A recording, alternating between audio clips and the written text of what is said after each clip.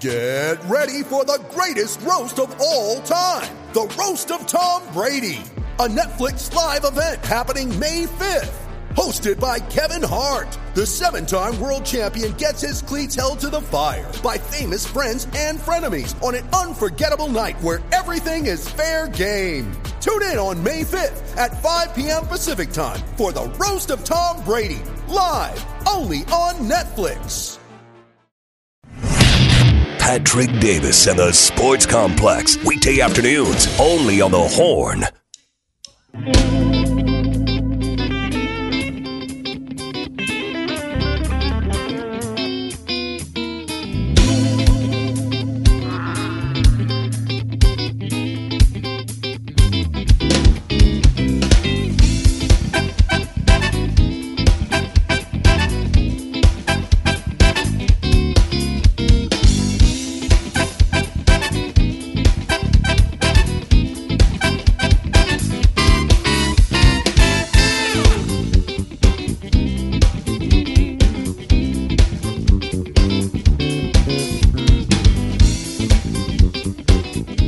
Welcome back to the Sports Complex on a Thursday afternoon.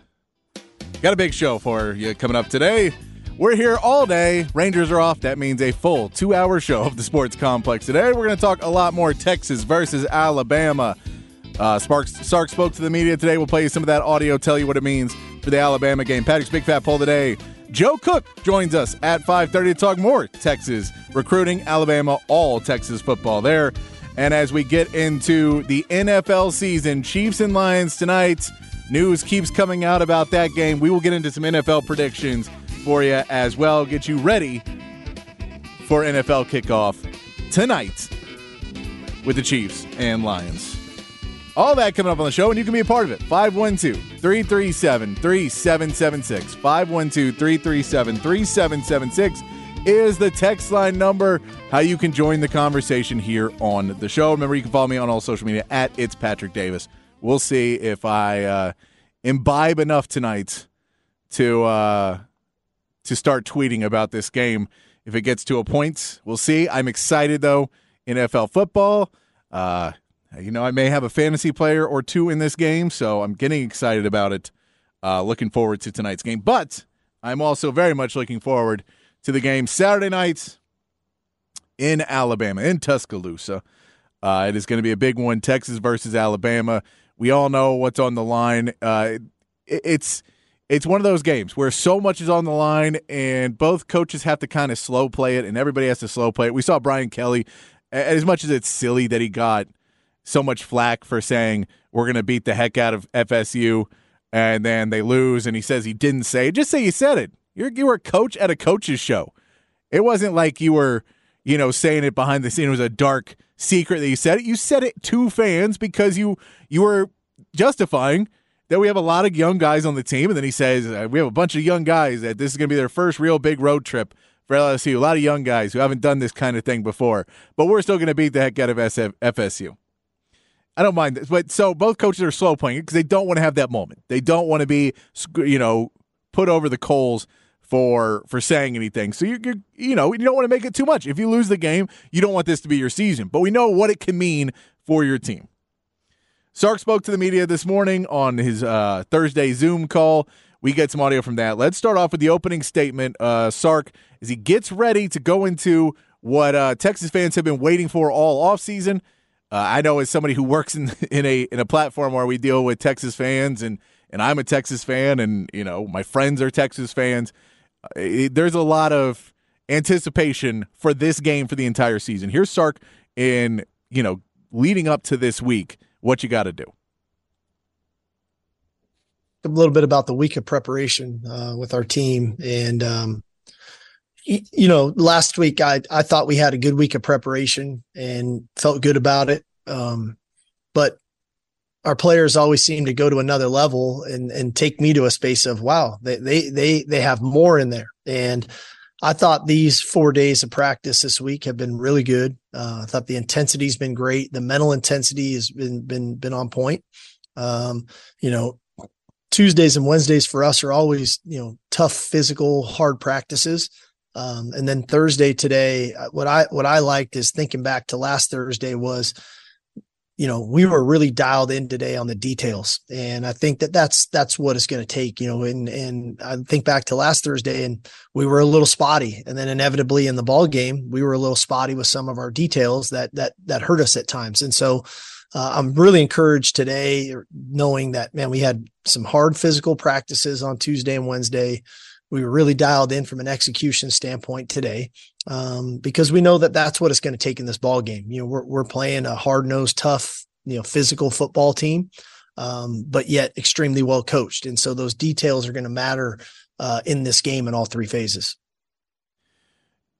It is a week of preparation where, at Rice game, it's somewhat hard on it, as you get closer to that game to stay focused, to stay,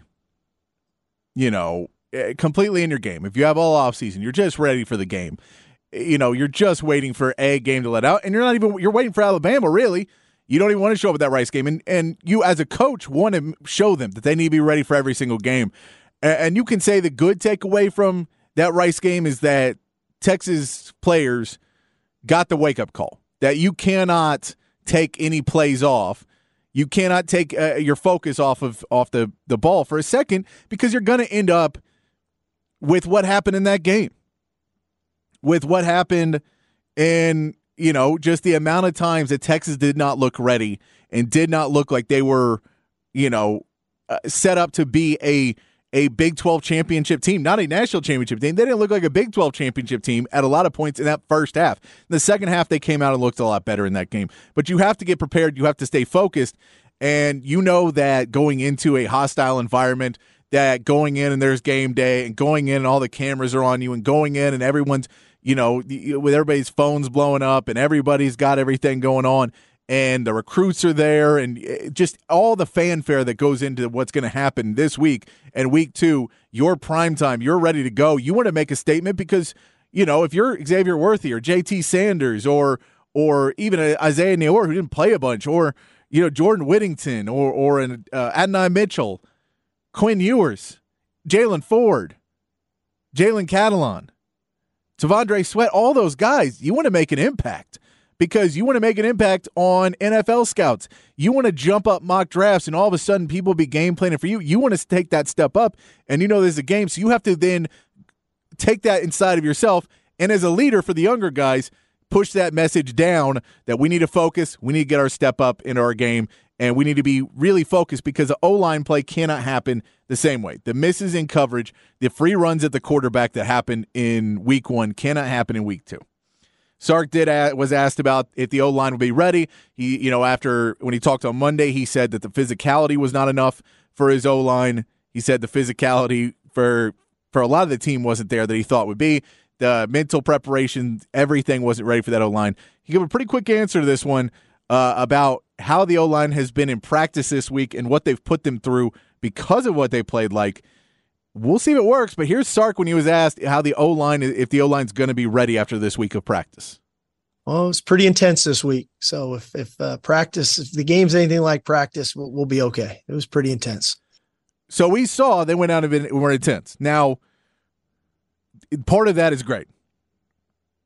Part of that is, you want to see the team be more physical, but they weren't, even though Kelvin Banks had his worst game at Texas, even though there were some, not great blocks, that wasn't my problem as much. Now, you want the physicality to step up, but you need the communication to step up in this team as well. And if they're just running straight ahead, that's not exactly what we need. We need the offensive line to be able to read these defenses, because if you don't want to think that Alabama is going to take some things from that Rice game that worked and at least try them, at least try a couple ghost fronts and at least try a couple, disguising fronts just to see. Let's see if we can get away with this and get a free shot on the quarterback or get a turnover because he's going to throw the ball away and throw off his back foot. Let's see what we can do. We have, you want it to be, you want to be ready. You want to be, pumped up to go because, this was against a Rice team that wasn't as big. You're about to go play against some big boy D linemen, and they're going to come at you.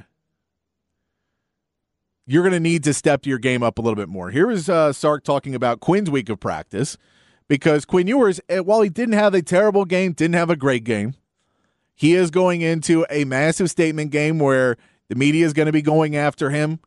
You know, he's heard it all week, that something where I'm sure in his head he envisioned that after the Rice game, he was going to come out the hero and he was going to look real good. And his focus was going to have to be, oh, you know, I got some things to work on, but, you know, don't let your head get too big. And I don't think that's the case at all after week 1. He's going to have to work on that. He's going to have to work on picking himself back up and saying, okay, these are the problems I had. This is what I didn't get. Go watch that game film. Dive into that game film and see what he didn't see. See all the different looks and try and change that. Here's Sark on Quinn's week of practice.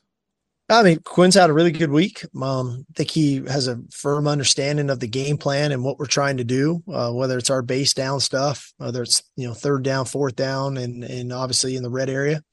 You know, I think it's tough to go beat teams like that on the road without your quarterback playing well, you know? So I think that, you know, naturally, you know, hopefully we can find a rhythm for him and create some opportunities to take some shots, and that rapport with his receivers can shine through, because you got to play a complete game. You can't be a one-dimensional team. And like I said, I think we're a really versatile team. I think Alabama's a very versatile team. Both teams can win games a variety of ways, but naturally, you need a complete game to go and try to win a game like this.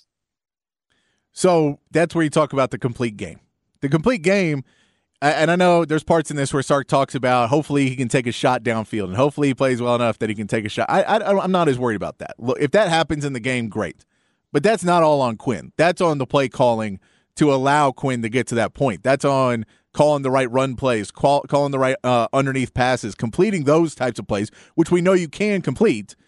That's what that's about. That's not fully on Quinn. If Quinn's missing those, we're a long way away, and that's a big problem. I'm not worried about that. The deep shots you're worried about. But what you're really worried about is he going to be able to read these defenses? Is he going to be able to make the right play calls? We had a texter yesterday who I think brought up a good point that there probably wasn't they weren't allowed to check down on a lot of plays. Now, you still need to read who, the coverage is, and you still need to change who you're blocking. That you can do without audibling a play, but you're not going to check down a play. You're not going to audible a play in the Rice game because you don't want to show off any of what you've got ready to go. That makes sense to me. But Quinn Ewers needs to now have to be able to check his protections. Make sure if that O-line, if he sees something and he doesn't hear the O-line, get up on the center and get up on Jake Majors and ask, hey, we know he's coming, right? We're good. We have this communication. We know that guy, that linebacker, is not about to come smoke me, right? We're on that level. That's what you want to see from the consistency of Quinn Ewers, is to make sure he gives himself the opportunity to put his back foot down and work on that footwork he worked on all offseason. That's what you want to see from him. You want to be able to see him really push the ability to get the ball downfield and throw a decent downfield pass. To do that, you need to have a clean pocket. To do that, he doesn't need to be running all the time. We need to see that. Sark was also asked about the backup QB depth. We're going into that. And Malik Murphy, of course, comes into the game. Arch doesn't play, but asked about how many quarterbacks they're going to be taking to Alabama. Here's Sark. We'll be taking 4. So Charles Wright will be the 4th one that'll be going. You know, I think inevitably there's been a level of consistency in Malik's play that has been really encouraging. You know, he's always had kind of the highlight plays, but then there's been plays that were not so highlight in taking care of the football. And I think he's done a much better job of doing that. And, you know, clearly I think we saw glimpses of some of the throws that he was able to make in that ball game last week. It was unfortunate. You know, we made a couple errors on our end that kind of knocked drives back and kind of hurt ourselves. But I think Malik did plenty enough there in that game that showed us some confidence. And quite frankly, I had all intentions of playing Arch in that game. I didn't think that the fourth quarter would go as fast as it did. And then I didn't want to put him in there for, you know, the last minute and a half and use a game on that. So, like I said, those guys continue to work hard and compete at it. Hopefully as the season goes on that they'll both get their opportunities to get in there and play. Yeah, you do hope they get their opportunities, because if they get their opportunities, it means that that Texas is doing something right. And that's what you would hope to see. We did talk yesterday, but look, you don't hope that either guy gets into this game. You don't want Malik Murphy or Arch Manning, but we know after last year with the injuries, take as many guys as you can. You also want to get Arch the experience, and you want to have Charles right there in case things go terribly wrong. You can put in a quarterback that doesn't, work in there. You need a guy for some extra practices. I don't think Charles Wright's going to get in this game, but it's nice to get everybody the experience. It's nice to have everybody on the team. There is something interesting. We talked about it yesterday. One of the things Sark has going for him that a lot of other coaches may not against Alabama, but it is something that the previous coordinators have. When we talk about, previous assistants for Sark or for Saban against him, is with a new offensive coordinator, a new defensive coordinator coming in for Alabama, that there is, there's an air of mystery of what Tommy Rees is going to bring play calling wise, what Kevin Steele, the defensive coordinator, is going to bring play calling wise, what they're going to bring in and implement into their defense and offense. But Sark we brought this up yesterday. Sark has a better viewpoint because he mentioned on Monday the consistency of Saban relies on everything being Alabama way and Nick Saban way. So even when you come in, there's things that you can change and things you can't. And Sark knows what you can change and what you can't.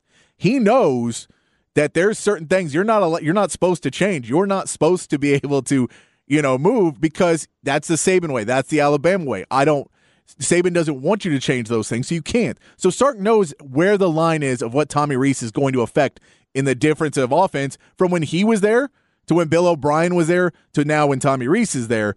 And then he talks about Kevin Steele's defense, and he was asked, he's played against Kevin Steele before, he's called plays against him before at Auburn, when he was at Auburn, and when Sark was at Alabama. But he kind of goes into this again about knowing what the Alabama defense is going to be, studying Kevin Steele. And it also shows you how much that Kevin Steele or how much Sark has been preparing for this game in the offseason, even though he won't come out and say it. Well, I mean, in the end, I have a lot of respect for Coach Steele. Granted, and clearly I have a ton of respect for Coach Saban. And so systematically, it's not a whole lot different of, when Coach Steele left, he maintained the core structure of that defense. And so for him to be back and calling it in that structure, it's really not that different that way. As Coach Saban would always say, it's Alabama's defense, right? And they're going to do it. It was Alabama's offense when I was there too. I think that's one of the beauties and one of the hallmarks of how he's been able to sustain for so long. But a guy like me, I don't have a whole lot of hobbies, so I kind of watch a lot of tape throughout the off season and during the season to where, sometimes I don't want to say it's for fun, but it kind of is for fun. You're just watching football. I get to do what I love and I love what I do. And I got a ton of respect for those men as coaches and the job that they've done throughout their career. So we do drill down on that kind of stuff, but we try not to chase ghosts too. At the end of the day, you can't try to get ready for everything. You got to trust your training and react to things when they come. So he knows kind of what everything's going to be because he knows when he was there, these are the things that are the stalwarts and these are the things that don't change for Alabama football. We know these things are going to stay. And what else can change? What can Tommy Rees bring? And that's what we have to figure out. That's the stuff where I have to watch every game that Tommy Rees has called and know his tendencies from job to job. And I have to go back and watch every game that Kevin Steele, and I have my analyst, and we're all going through and we're trying to pick any tendency that Tommy Rees and what he likes to do and what he likes to hide and what are his special plays that he only calls a little bit. And is he calling these in major games and what he tries to do in big games and what he tries to do against the deep ball. Because we know he's going to wonder what Kevin Steele is going to do against the deep ball because that's what he wants. And I know he says explosive plays, but we know he means the deep ball on a lot of those. But Sark has a advantage in knowing the baseline of it. Not a bunch, but the baseline in a game where you don't know the offensive coordinator, you don't know the defensive coordinator, what they're doing with Alabama because it is their second game. They didn't show anything against Middle Tennessee State. You have a little bit of an advantage there. But you like to hear that he's been ready, and then it comes into trusting yourself at a point. That is what they didn't do against Rice. That's what Texas did not do at all against Rice, trusting yourself to make the right plays. They did what they were told to do. They lined up and they blocked the way they were supposed to block. They ran the plays the way they were supposed to, and you didn't adjust the right way you need to. The defense did. It seemed that the defense adjusted a lot more than the offense, and we only saw one miscue on the defense, which was the one play David Benda missed, and he had a good game other than that. He just missed one play. But something that Sark is going to go on, and this is something that has been a key point from Sark since he's gotten here. It's been a phrase he likes to use. It's a phrase that they're going to use a lot this week, is playing with emotion, not emotional. And that's when you're talking about those split-second decisions and the trying to play within yourself in the games, is you need to play with all the emotion and intensity and fire that drives you, but you can't think, I missed the last play, I have to go make it up on this play. You can't think that as an offensive lineman, because that's when you pick up a hold, or that's when you jump out of your blocks. You can't think as a defensive lineman, well, the last time the offensive lineman won, so now I need to get a better start on this, and you jump out and give him 5 yards. You can't think of a defensive back, and you grab and you get a penalty. That's when those penalties happen. That's when the mistakes work, where you worry too much and you press off and you slide in the grass because you're too amped up now. You're being emotional, not emotion, not playing with emotion. Here's Sark talking about playing with emotion, not playing emotionally. Yeah, I mean, I think so. I mean, football's definitely a game of emotion, and especially when you're on the road. In the type of environment that we're going into, we're going to need our emotion. We're going to need everybody, sticking together and being tight on that sideline and on the field and being there for one another. That energy, that emotion is important. When you get emotional is when you start making, poor choices and decisions on field. That's when late hits occur. That's when, you make unforced errors that can dramatically affect the game, extend drives, things of that nature, and knock drives back. So we just want to make sure that we're right there at the cusp of having really good emotion and energy and excitement. We should be. I mean, who wouldn't want to be, but not step over that line of making emotional, irrational decisions. And that is something that is very big, because Alabama did it last year against Texas. Alabama versus Texas last year, Texas came out and was dominating the game. And Alabama played with emotion, but they did not play emotionally. They did not let it get to them and let it snowball downhill, and they weren't able to come back. They were able to play. They did not play well the whole game, but they were able to come in and finish the game off. And if you're Texas, you understand there's no we're walking away with this. There's no we're going to go in and blow out Alabama. There's a point of we have a shot to win this game, but we need to do everything as hard and as physical and as intense as we can. We need to focus as hard as we can to not have any mental mistakes. We need to focus to try and catch every little nuanced thing that this defense is going to show us, because if we let a guy come past us once, we can't let him happen again. But at the same point, when Quinn Ewers gets hit a couple times, and when the pocket starts to collapse a little bit, there's plays where Quinn started to get out of his progression too soon, because he started to play emotionally. He started to say, okay, I'm having more success running the ball than throwing it on some of these. When the pocket collapses, just go. You can't do that, because they're going to come after you. They're going to be headhunting, and they're going to be trying to get the ball out from you. And headhunting is a little bit different than it used to be, where, I know he got hurt last year, but there's extenuating circumstances. There wasn't a head-to-head shot. I don't think they're coming out to try and take him out, but they want to poke the ball out. Anytime a quarterback carries the ball, you want to try and poke the ball out. That's just how it is. That's what you want to do. So you're going to have to be able to get this team right now through a week of practice that you have to really put them through the ringer, really get them going, and then come back for Alabama. You have to get them on the plane, get them on the bus, get them in the hotel room, and get them in the right state of mind, because the O-line is going to have to step up their gameplay. You're going to have to be able to throw these intermediate game. You're going to have to be able to complete the simple passes that you need to do to get the big play. And when that big play happens or doesn't happen, whatever the result of that big play, if Quinn Ewers misses that big pass like he's missed a few times this in the game one, if he misses that, you need to be able to react with, okay, let's go back. Let's go back to the game plan. Let's hit what we're doing. You need to be able to go back to that. And if he hits it and you get that big touchdown, you don't need to walk around and think that, okay, we can hit that all game long, and I'm going to try and force it in next time. You have to play with emotion, but not emotional. That is what Texas is going to have to do in this game plan. Defensively, you get a big stop, you got to remember they're coming right back at you. And if Milroe isn't working and you stop him, remember that Oklahoma game where you played so good, such good defense, that you knocked Spencer Rattler out of the game, off of Oklahoma, all the way to South Carolina. And you end up losing the game because Caleb Williams comes in and has an epic performance. So you need to be able to play with that emotion and be level-headed. And you're going to have to just show a bunch of different things. We'll get more into it. Joe Cook is coming on. We'll talk a little bit more Texas versus Alabama, Texas recruitment. They got a big recruit yesterday. Texas football did. We'll talk more about that in just a minute. But let's get to Patrick's Big Fat Poll of the day.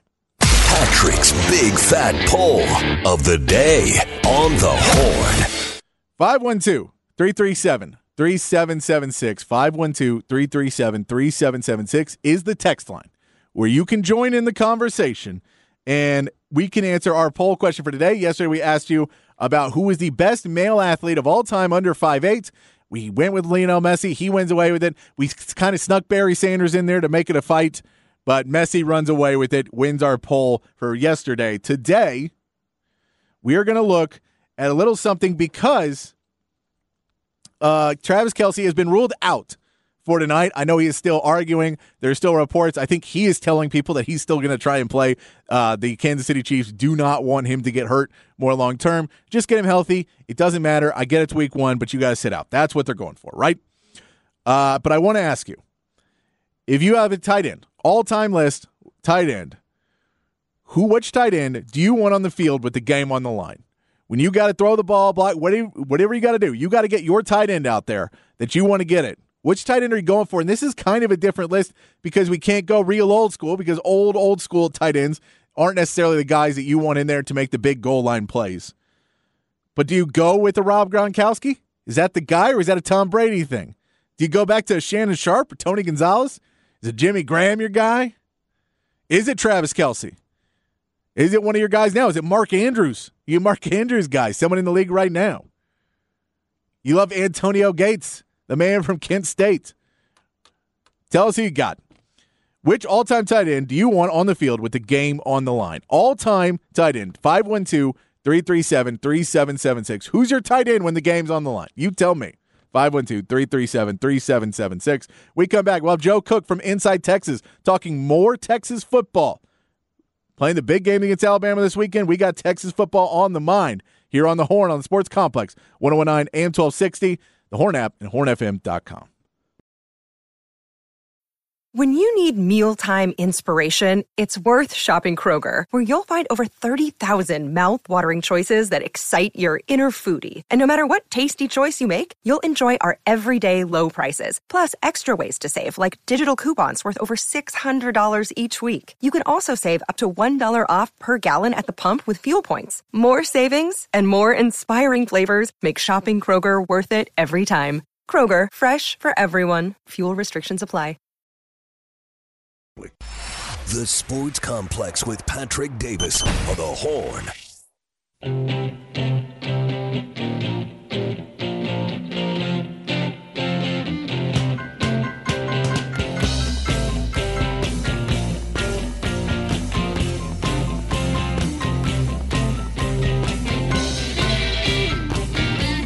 Back in the Sports Complex here on the Horn. Keep those texts rolling in, 512-337-3776. Who is your all-time tight end that you want? Game on the line. Good answer so far. We'll read those coming up in a little bit. But we want to keep the ball rolling here on some Texas-Alabama talk. Keep doing Texas football. And on the phone with us right now, on the Vaqueros Cafe and Cantina hotline, Joe Cook, the managing editor of Inside Texas. You can follow him at JosephCook89 on X or Twitter or whatever you want to call it. You can follow him there. But he's in to talk some Texas football. Joe, how you doing, brother? Doing great, Patrick. Thanks for having me on. Yeah, so let's start off with the big recruit from yesterday. They get Zine Umuzulu, if I'm pronouncing. I'm not sure if I'm getting that right, from Allen, Texas. 4-star edge. What does this do for Texas in recruiting to get another big recruitment on the edge? Yeah, this is probably the weakest position on the roster on defense. If you look at it from a star perspective, from a production perspective, So to add someone like Umuzulu and pair him with someone like Colin Simmons, who's one of the top 5 players in the country, that's great news for that class. And the other thing is they fit different positions. They'll play on opposite sides of the line. So you've addressed 2 different needs with the addition of him in the class. And, of course, it's always good to do well at a big power program like Allen, and also make sure you land family members. It's not always been a guarantee with Texas in recent years, but it's nice to see Neto's little brother is going to join be joined on the roster. Neto is going to have his little brother join him on the roster. There we go. So they're still looking for a couple more defensive end edge rushers in this class. But to add Umuzulu, especially at Oklahoma and Texas A&M's expense, is a pretty nice pickup for the Longhorns. Yeah, it is one of those things in today's game, too, where it's get as many as you can because you don't know how many are going to stay and you don't know how many are going to work out. And we know at Texas, you get enough 5 stars and 4 stars and everything else. And if you don't get the right ones and you don't work them out right, it doesn't end up doing much. But let's get into let's talk a little bit about last week before we get into Alabama. Biggest takeaway from you from week 1, and you can't say offensive line because we know it's the offensive line. But what other than the offensive line, what's your biggest takeaway from week 1? I think the discussion over the past week about Texas football has been a big battle between, it was all vanilla, don't worry, they weren't showing anything for Rice, and no, it was still bad because of the offensive line and stuff like that. I think the truth is a little bit in the middle. You didn't see a lot of motion. Keelan Robinson, who is going to be a big part of this team, only had 2 total offensive touches. Those are different aspects of Steve Sarkisian's offense that we're definitely going to see a lot more of. But despite being, plain, I guess, by Sarkisian standards, there was some lack of execution, miscommunication on the offensive line. The deep ball, of course, continues to be an area of, lack of success, I guess to say. So a little bit of both, but it's all stuff that doesn't really it's stuff that can be addressed, and it's stuff that can be addressed just by throwing more things at Alabama. You don't have to maybe shore up what they ran versus Rice, but they can throw more at Alabama and confuse them that way. But I think the same probably holds true on the other side for how the Crimson Tide treated Middle Tennessee as well. Yeah, exactly. And it was one of those things that I like, is there any explanation for the O-line play? Because we saw what happened, and it wasn't so much, Kelvin Banks having a bad day, that happens. You don't want to see it, but it happens. But the amount of free runs at a quarterback, there's no way a coach thinks, you know what, before we play the biggest game of the year, let's hit the defense tee off on them a few times. Is there any explanation for how much they just missed free runs at the quarterback and missed guys over and over again throughout that game? Like miscommunication. I mean, that's I think one of the big ones that you're referencing was there was supposed to be a pass off, I think, between Kelvin Banks and Hayden Connor, and that's it's a true sophomore and a true junior, yeah. I think, or maybe a redshirt sophomore, third-year player, but that's supposed to be taken care of. It's not all on Jake Majors, but he has to make sure that communication is up to snuff. And then, I'm also looking at DJ Campbell. He had 5-star billing, but that's because he had 5-star athleticism and 5-star strength. But there was some processing of the image in front of him. That was not 5-star. And that's some of the warts you have to deal with when looking at true freshmen and also true sophomores making their first start. We'll see how Texas decides to handle that. Cole Hudson could be an option, who started all 13 games last year. But, the similar pitfalls there. And, of course, Neto Umuzulu, Zena's older brother, could be an option on the inside as well. But I'm not sure about the idea of throwing somebody out there versus Bama for their first career start or first extended action in Bryant-Denny Stadium. We'll see if they mix it up. But as far as starting goes, I'd be surprised if Connor was upended, but you may see a little bit more Cole Hudson and potentially even in the starting lineup on Saturday to try to address those O-line issues. Yeah, and I mean, the communication is clearly one of the biggest issues, and that was a home game against Rice. It was not going to be as loud as what you're going to have going into Tuscaloosa. But the other part of this, too, the running backs, the stats look pretty good. Some of the plays looked really good with the running backs. Some of the plays didn't. But you wanted to see, I personally wanted to see a running back really step out into and be the guy. And I don't think we saw that any running back. Did any running back make their case in Sark's eyes to be the guy to be the definite starter that we don't have to do this dance every week, or is it going to be by committee till further notice? I think Sark was probably holding back a little bit. The leading rusher was Jaden Blue, and he performed really well at 12 carries, but I'd be surprised if he was the leading rusher again this week. I thought Jonathan Brooks, you look at that drop and you have to weigh that, and that's the play that you have your running backs make. But I look at that touchdown and, making the one-man miss and then running away from the rest of the tacklers as just, those are the types of plays that you need your running backs to make. And C.J. Baxter made one too until he got hurt at the end of it. And, Sark is he says a lot of things, and sometimes he leaves things unsaid. He said he's looking forward to seeing Baxter out there and expects he's going to be available. But, until he says something like, yeah, he's playing and he's going to start, I'm going to be a little bit wary of how much we see of Baxter if he's on a pitch count. So I think you can go along with Brooks and still do well, as long as, like I mentioned, you mix up the offense some and don't make him have to do every single thing in the running game. Yeah, and you're expecting to see Keelan Robinson a lot more than we saw him this week, right? Yeah, absolutely. More than 2 touches, and especially for him, he's had this game circled for a while. He's ready to go back to Tuscaloosa and make a few plays on his old team. Yeah, you could tell that one. So, all right, so let's move on to Alabama now, and what's going into it? If you had to name the biggest concern you have, I know there's plenty of concerns anytime you go into Tuscaloosa, anytime you play against a coach like Nick Saban. There's plenty to worry about. What's your biggest worry on the Texas team of something that needs to be fixed or something that you're not sure is going to show up come Saturday? You said on the defense? On either side, just on our side of the ball.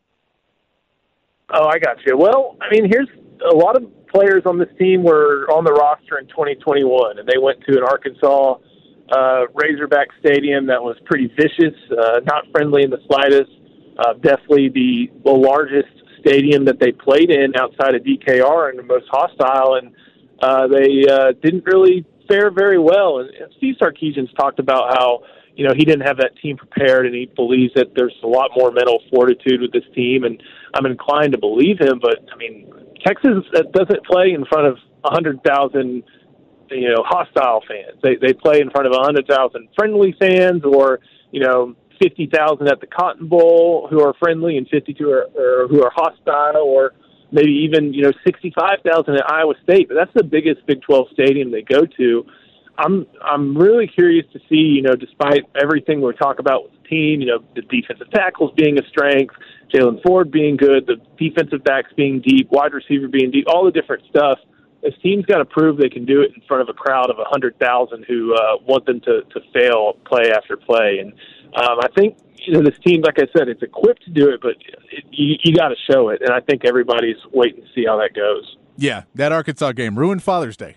Really, really not a fun one. Ruined Father's Day with me and my dad. Talking to Joe Cook, managing editor of Inside Texas. You can follow him at JosephCook89 on X. So one of the big concerns of Texas last year, a big concern basically of any defense, but especially with the mobile quarterback of Jalen Milroe for Alabama. The defense looked great against Rice, but it's Rice. What does Texas need to do to get off the field on 3rd downs and 4th downs in this game? Because it killed them last year. They got to keep Jalen Milroe in front of them, and I think that's why you may not see a ton of man coverage, at least on 3rd down or in those situations, because if he sees the back plate, the name plate, he's probably going to tuck and run. They just got to keep him in front of them, and I'm not saying to spy, because I think a lot of times people say, just spy him every play. Well, that basically renders you 10.5 on 10. It messes with the structure of a defense, but they'll definitely have guys keeping eyes on them as they do, and you'll probably see a lot more zone coverage on 3rd down. Still, they're going to have to try and get after him. Texas showed off some varied formations this past week on defense. They haven't really shown a lot throughout the Pete Kwiatkowski era, and that'll probably muddy the picture for a player who, of all his strengths, his weaknesses are going through progressions and seeing where to go with the football, even with pressure in his face. So it's either get after him and get him down or keep you in front of him and hope that and force him to pick apart defenses in a way that he has not, in his short career, proven to be able to do quite yet. Yeah, you just can't allow the blitz to get past him and not bring him down. Because once you start playing that game, Jalen Milroe's going to kill you.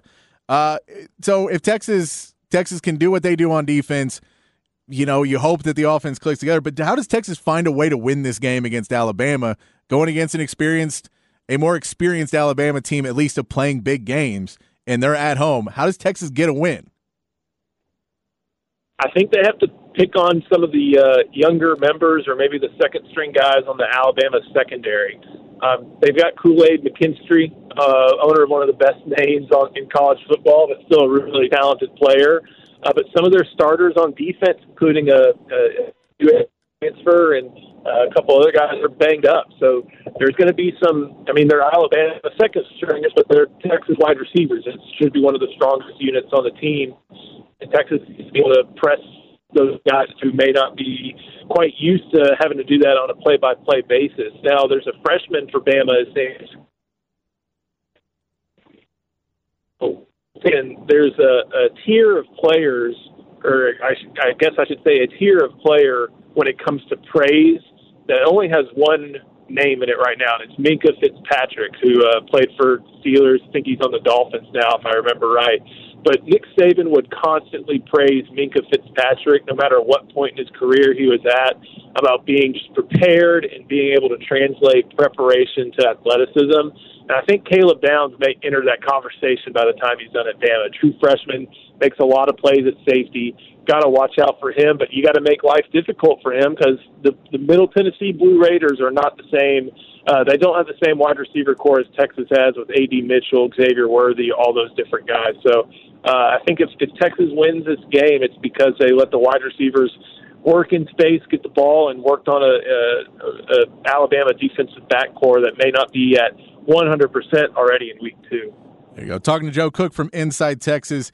Sark loves a gadget play, loves a little, trickery, or not even trickery, but just trying to throw some different things against the wall. With all the wide receivers you have now, with the running backs like a Keelan Robinson who can get out and catch, how much do you think Sark throws different things at this Alabama defense early in the first half? And how much of it do you think he tries to hold back and not play his cards too much early?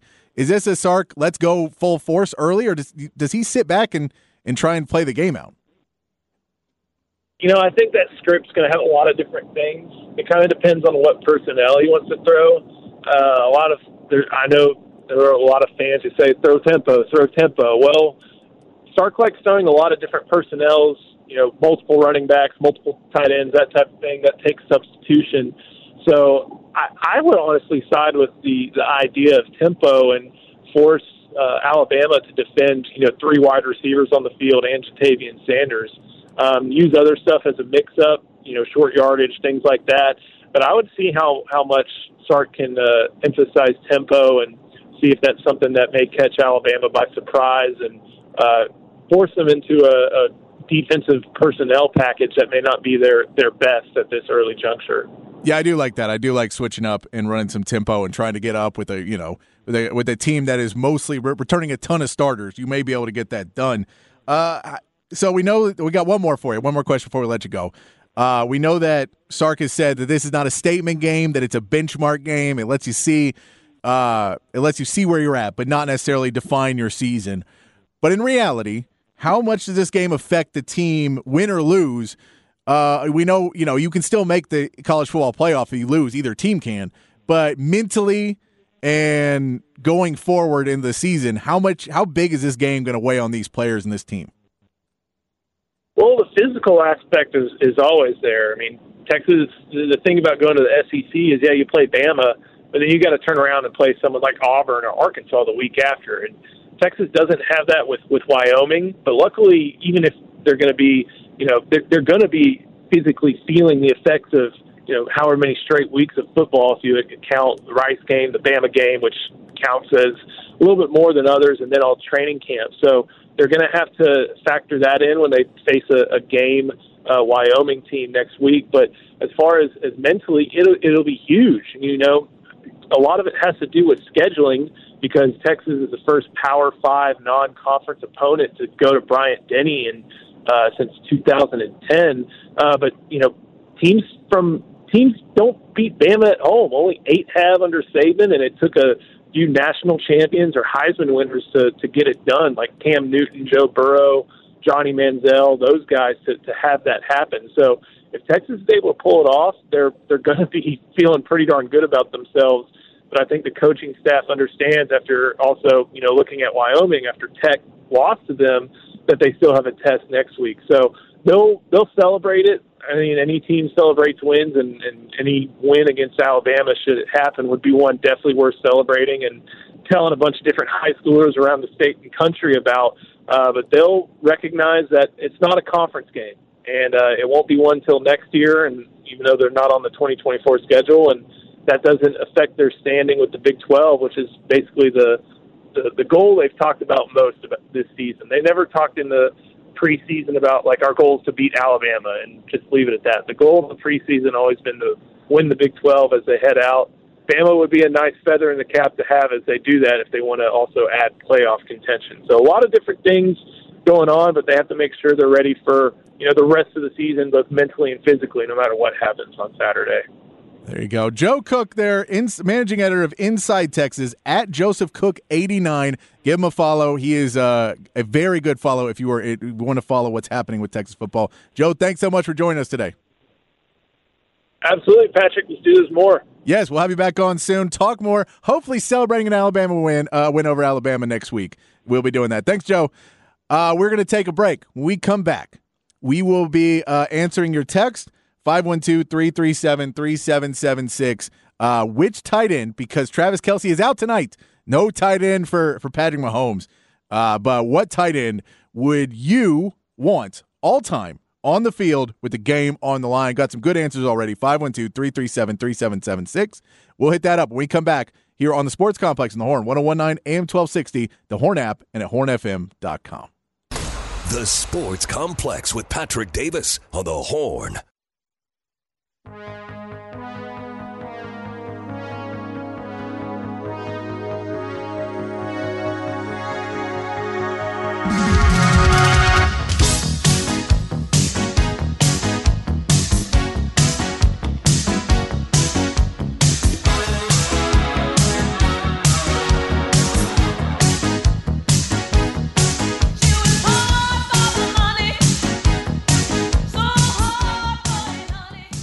Back on here on the Sports Complex on the Horn, playing working songs on Labor Day week. I know we're getting further away from it, but we only got a couple songs left. On Friday, it'll be 512 Friday.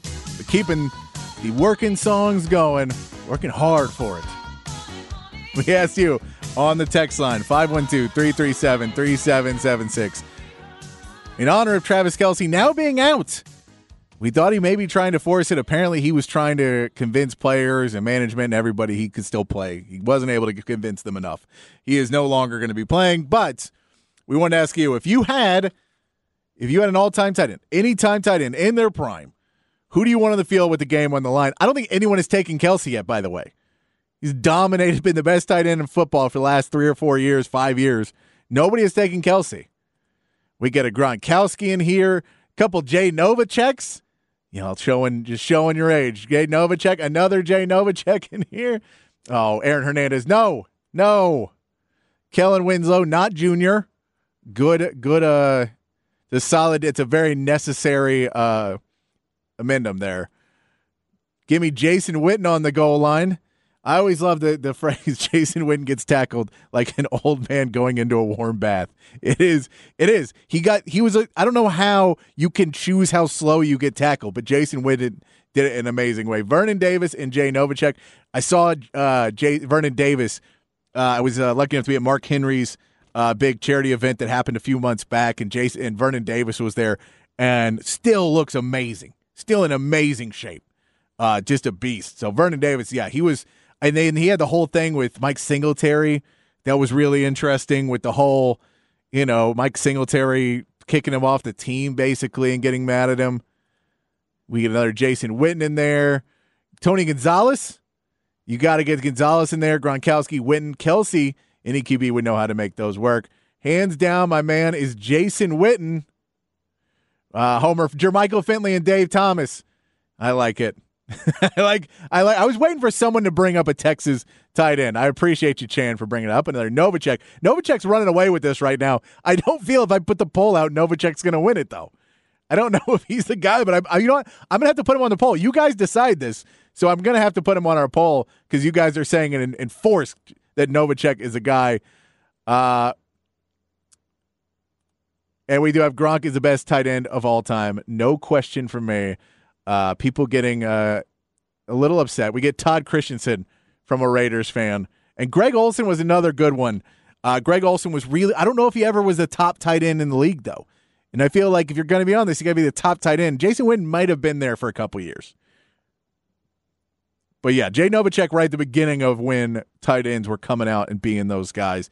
I love that. I love the lines there. 512-337-3776 is a text line to join the conversation. We'll keep reading those off. Which tight end all time would you want in on your fourth and goal? You got to have it. Your end of game. This is the play. Who do you want to put in on that? We got to take a break. We come back, we'll get into some NFL. We'll get you ready for the NFL game tonight, Chiefs and Lions. We'll preview that a little bit, give you our pick in that one, and also some predictions. So go ahead, send in your picks for tonight's game. Send in your predictions. Who you think's going to the Super Bowl? Who you got there? Send those in on the text line as well, 512-337-3776. We'll read some more of that as we get into the next hour here on the Sports Complex in the Horn 104.9, 101.9, AM 1260, the Horn app, and hornfm.com.